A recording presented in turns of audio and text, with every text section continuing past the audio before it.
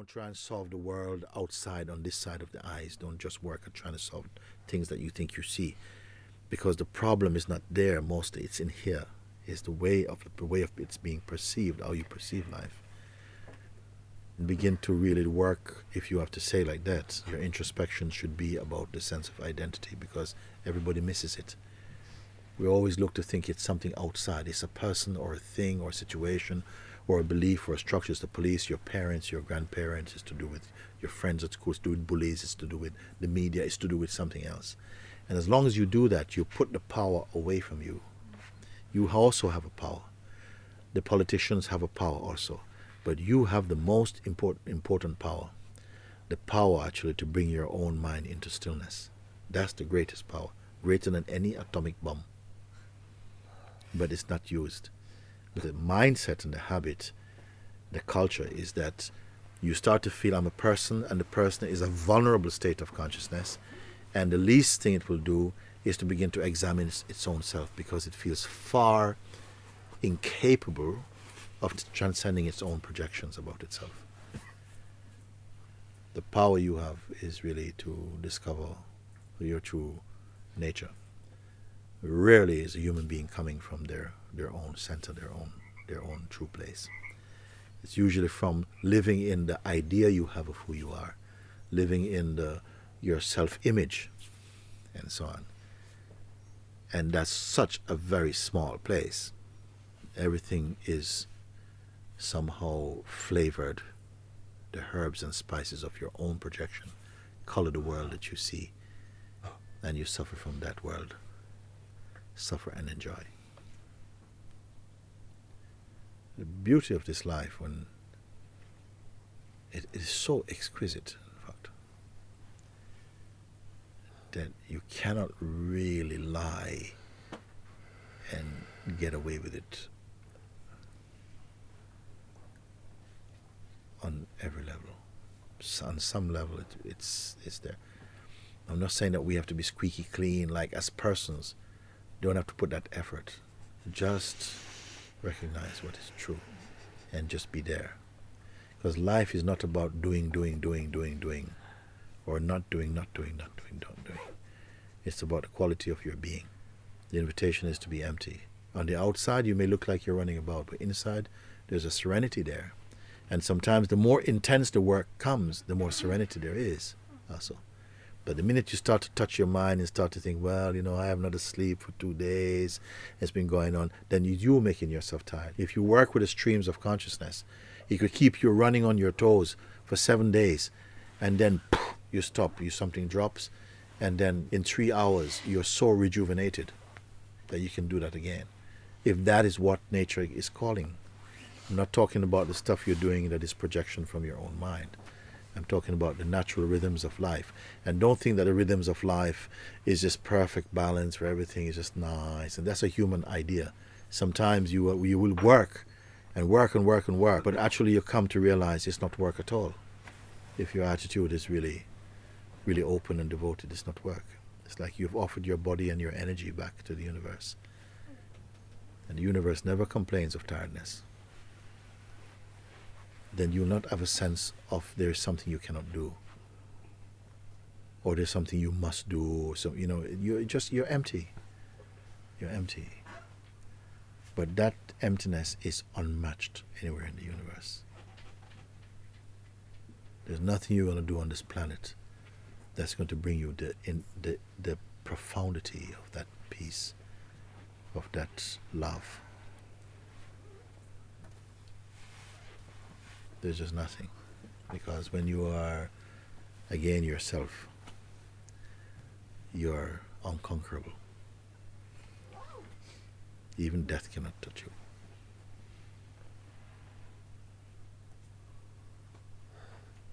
But when you are caught in the trap of the person, look how weak you become. You lose your shine. Lose your glow. You start to become fetal again, all cramped. These are small things, they're nothing.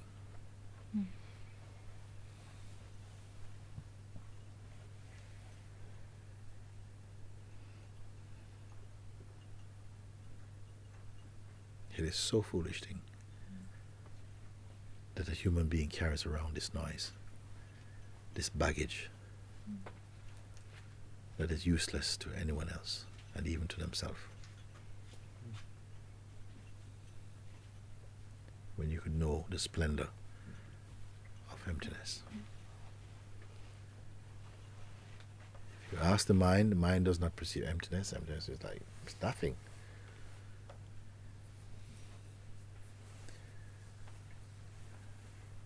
Something will feel, no, I can't be nothing, I'm not ready to be nothing. But it's not the mind's nothing. It's nothing's nothing. From there, whatever is appropriate to the moment gets done, because it's not the person's doing, it's not the person's thing, it's the universe's thing. All we are doing here is the universe's thing. Even the person's thing is the universe's thing. Eventually, gradually, hopefully soon, you'll speak less and less about you, everyone. When you speak, there'll be something global about it. The less you speak about you, this happened to me today, and this is it. That's not the fact. That's the fiction, actually, of consciousness, not the fact of consciousness. Actually, nothing's going on particularly, and yet, the real you, your real self, is always here. The false self is the self-image created in the mind.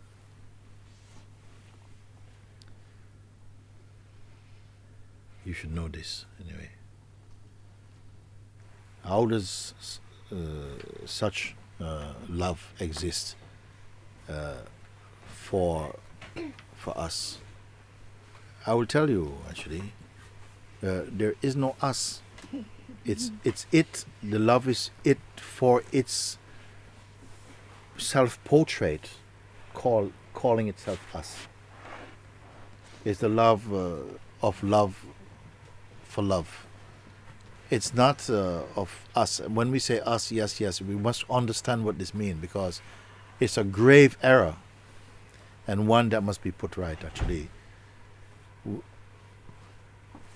It's not that God knows us, because then God would have to know us as something other than God's self, which they cannot be.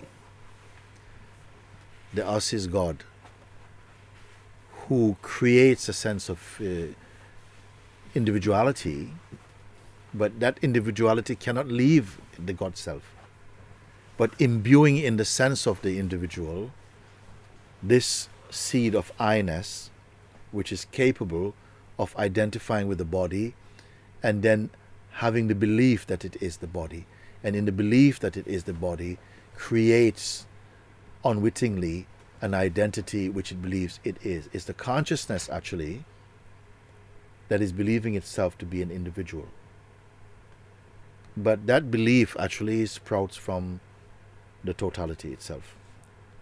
So the us, the you and the me, is a myth within the I itself. The I, the true import of I, is consciousness. And consciousness I can call the child of the Absolute itself, meaning that the consciousness manifests inside the body as that feeling, that intuitive sense of presence when you say I or I am. It is consciousness, and it is also the Absolute.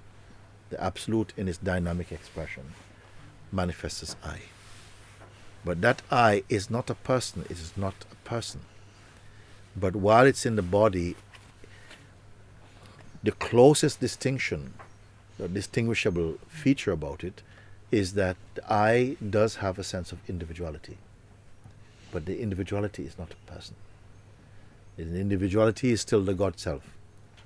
Why I say that is because in each body, when the I awakens to itself as the root consciousness or the essence itself, when that awakening happens in one body, it doesn't automatically happen in all the bodies. So there is an individual aspect about this awakening process. What happens actually is when the consciousness awakens to itself in this body, it realizes that it is the same one in each body. But in each body, that awakening must happen uniquely and individually. This is what has happened. So this love that we feel, it will only be this idea that God loves us. It is a relative truth, but it's mixed with ignorance, because God cannot love us as other than God. You see, which is more real, the us, the I, or the God? Conditioning, education, fantasy, projection, limited belief with the body and personality, then that I is not the pure I. It's not the I am, which is the godly principle inside. It is a deviation from that. It is a mode of I. And so while the consciousness manifests in this unique projection, it will be in a state of delusion for as long as that lasts. In fact, if the person was real and only had itself to rely upon to come out of the state of ignorance, it could not happen. It's only through the grace of consciousness, which has compassion for its own self, that is momentarily identified with phenomenal manifestation, which the consciousness caused to be in the first place. The individuality has no power. And when I say that the persons are like the characters in a book meeting each other to discuss whether they would like to get rid of the author or something. It's just bloody impossible. It's like this. And if you begin to see and understand, the role of the person, what the person really is, that it has no real autonomy. It is only given a tinge of autonomy in order to make the play of diversity believable for a while. The sense of individuality has to believe it is true to make this illusory play believable. But awakening means to really understand your true position, that you are the core consciousness. Your reality is not beginning even at the place of the presence, earlier than the presence. You are there earlier than presence, and this is why we are able also to perceive presence, to be aware of presence. That consciousness is there from before time. That is the unborn. That is the one that is not journeying, but in whose presence the sense of a journey somehow happens. By its own power, it causes it to be like that. This is the standpoint of that non-dual truth, but is not in conflict with duality. That's the thing. You see, duality is itself, its toy, its child, its self playing, because there cannot be any experience without duality. And once consciousness manifests as a person, as a sentient being, it is totally addicted to experiencing. It loves experiencing. Even what is painful is lovable. Because only through the functioning of duality can consciousness have the taste of maturing, diversifying, self-contemplating, meditating, reflecting, recognizing, understanding, verifying, confirming, acknowledging itself. Only through duality that play is possible. From before the beginning, God has no complex in order to be searching for God's self. It could only be through the dream of what you call life, that we as the one appear to be many and different, enough to create the sense of conflict, to go that far, to create the swing of extremes. This is the might of the consciousness itself. So all these things I say to you, they just come, it's a package deal. It just comes in with the seeing. Once the seeing confirms itself that you are here, everything I say to you is about this thing, this thingless thing, in whose presence things are perceived. This is the only thing you need to know. For a while we have this the sense of the flesh and the name, we'll keep on believing there's things to know and things to find out. And sometimes you stray and go for a long way, learning things which are really unnecessary for the truth. As soon as the bite, the urge, is on fire in you, the non-essential things will fall away. You will discern very, very quickly, that's not important, that's not important. Or some guide will come to you to tell you, don't touch this, don't touch that, don't waste time. Go directly. And this going is not out there, this going is here. For this reason, we are here to find out. And the quicker the better. Because the more each of you find out, in fact, the rest are more convinced by your own awakening than my telling you. Because a seed of disbelief is inside. That's one of the mind's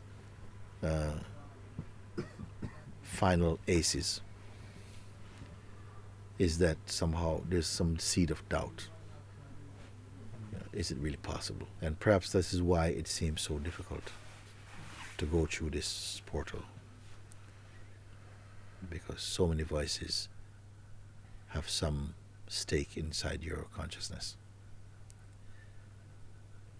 Once you hold on and stop dividing yourself, everything will come right. But each little whisper managed to turn your head into a direction. I can speak this way because one kiss I had, the first kiss I had from God that I know, and I walked out of my life. I didn't hang around to question, are you real or you're not real? It was enough. I just started walking. I made many mistakes along the way, but I knew I could not go back. There was no back to go. There was no back to go. And the forward to go was just to disappear. And of course, some movements will happen, but so firm is that. It's like when you are in love, nobody has to remind you to remember your beloved. Whatever you're doing, you're scaling fish, the beloved is inside you, it fills you. You're on the toilet, the beloved is there. You're in some strange situation, your beloved is there with you. Nobody has to remind you, hey, remember the beloved. How can you forget? It was like you're in love with something you cannot see, but it was filling your entire being with feelings that waves of bliss. Could not explain this. I said this. I used to say, like, someone made song of this utterance. I said, I feel like I fell through a hole in the universe. I said this thing. It's a beautiful way of expressing it. Because after falling through a hole in the universe, I don't think my feet were walking on the ground quite. I was just walking somehow. It's like when I turned to the left, it was the whole universe was turning to the left. And sit down, the whole universe was sitting down. I don't know, something like that. I started to sit in the corner of the rooms. I started to sit on the floor. I was not used to sitting on the floor. I sit on the floor. I used to sit on the floor when I was doing martial arts sometimes, but never just sat on the floor. and I can't. It's just something was changing in the way that I perceive the world and the sense of self. All your ideas about who you are and so on is in a powerful grip that is pulping who you are.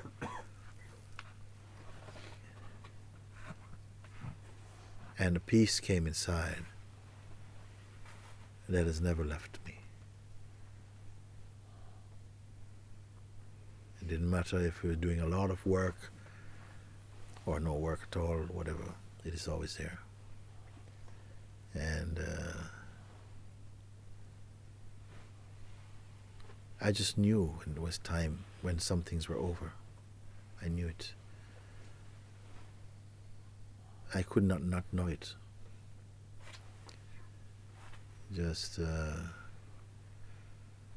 you don't have to ask, is this thing at the right time for that? I just knew it. It's like the vital force just withdrew its power from you, even to speak, if your speaking was only coming from the mind. And I realized that something was really not re-educating. I don't know, because I know who's being re-educated. But at the time I felt I was being re-educated. I was being sort of renewed.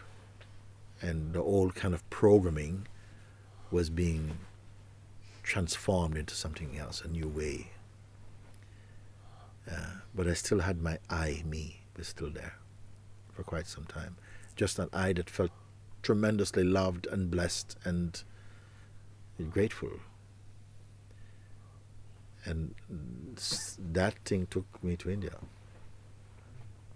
Provided the ways and the means to go to some place that I knew nothing about. I had no maps when I went to India. I knew no Lonely Planet guide or nothing like that. I just went to India. I can say looking back, but I don't have to look back, because even then I felt my steps were guided by, just guided. I don't want to make it sound too mystical, but you just had the feeling to move, and I moved. And something makes you turn left and walk further down and stop and sit down. And whatever life interacted with this body at that time took place like that. And this is how I came to find myself at the feet of my own master like that.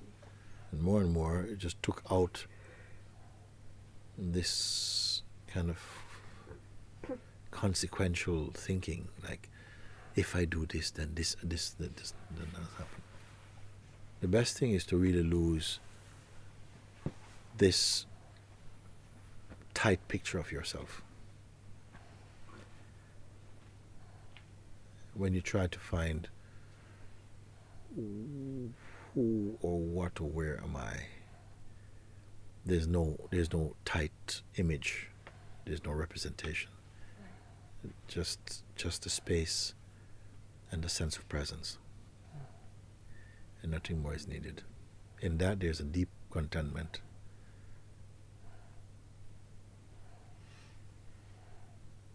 And there's no need to say how things should be deeply. Superficially, yes. Because even here, working here, something guides the work somehow. You just kind of knows here or there, and this about some things. A lot of things I don't know anything about. A lot of things I don't know nothing about. I don't need to know anything about it. But I know in the moment everything I need to know about. In the moment. And all the things I don't need to know about, I don't concern about. But it's not always that, it's exactly like this. I am not even exact, I don't know. I cannot describe the self as exact or not exact. It's just that kind of thinking, it would not be some important thing. At a certain point, there was a clear vanishing of the notions I had about self. Because even up until that time, I would say that the mark of the spirit was present inside, but there was still also their identity. When I say identity, not the feeling there was an I there, not just I, but there was still the smell of a person, the vibration of person, the concern of person, like that. The significant thing is to remember, is to recognize somehow non-phenomenally that what is here isn't more real as its projections. It projects all of this, it understands through the identity, all of this, and it understands and perceives the identity and the identity's projections. All of this is seen like one line of seeing. In one way you can say like that. In another way you can say, yes, all of this is arising in a bubble without boundary. And everything inside this bubble arises from and exists inside this bubble, and this bubble is consciousness. And the consciousness itself is also seen. But this must be confirmed inside you as a real experience. Sure, what we really know and what we really think we know. And the only way of proving that, I don't know if there's a way, the only way of proving this is that in any situation, in every circumstances, it comes up looking the same way. From any direction, it comes up looking the same way, confirming the same thing. Because it's very difficult to know something absolutely. Because a knowledge that is tasted through the mind cannot be absolute. It is not there. It's not there that the truth is confirmed. It's confirmed in something much more subtle than that. Therefore, there are many people who have an intellectual conviction about truth, and it brings a certain power in them, but it may not eradicate the egoic identity. And that has to be transcended, because it will mean that there are still influences functioning inside consciousness that keeps consciousness in the cramped position of a person. And I don't blame anyone, because the whole of life for me is a kind of timing.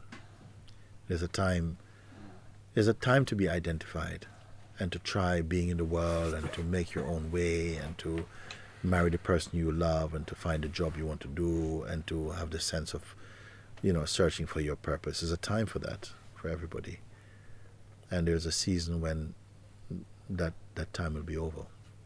There'll be a deeper urge to discover something beyond what you learn in schools and universities and churches and so on.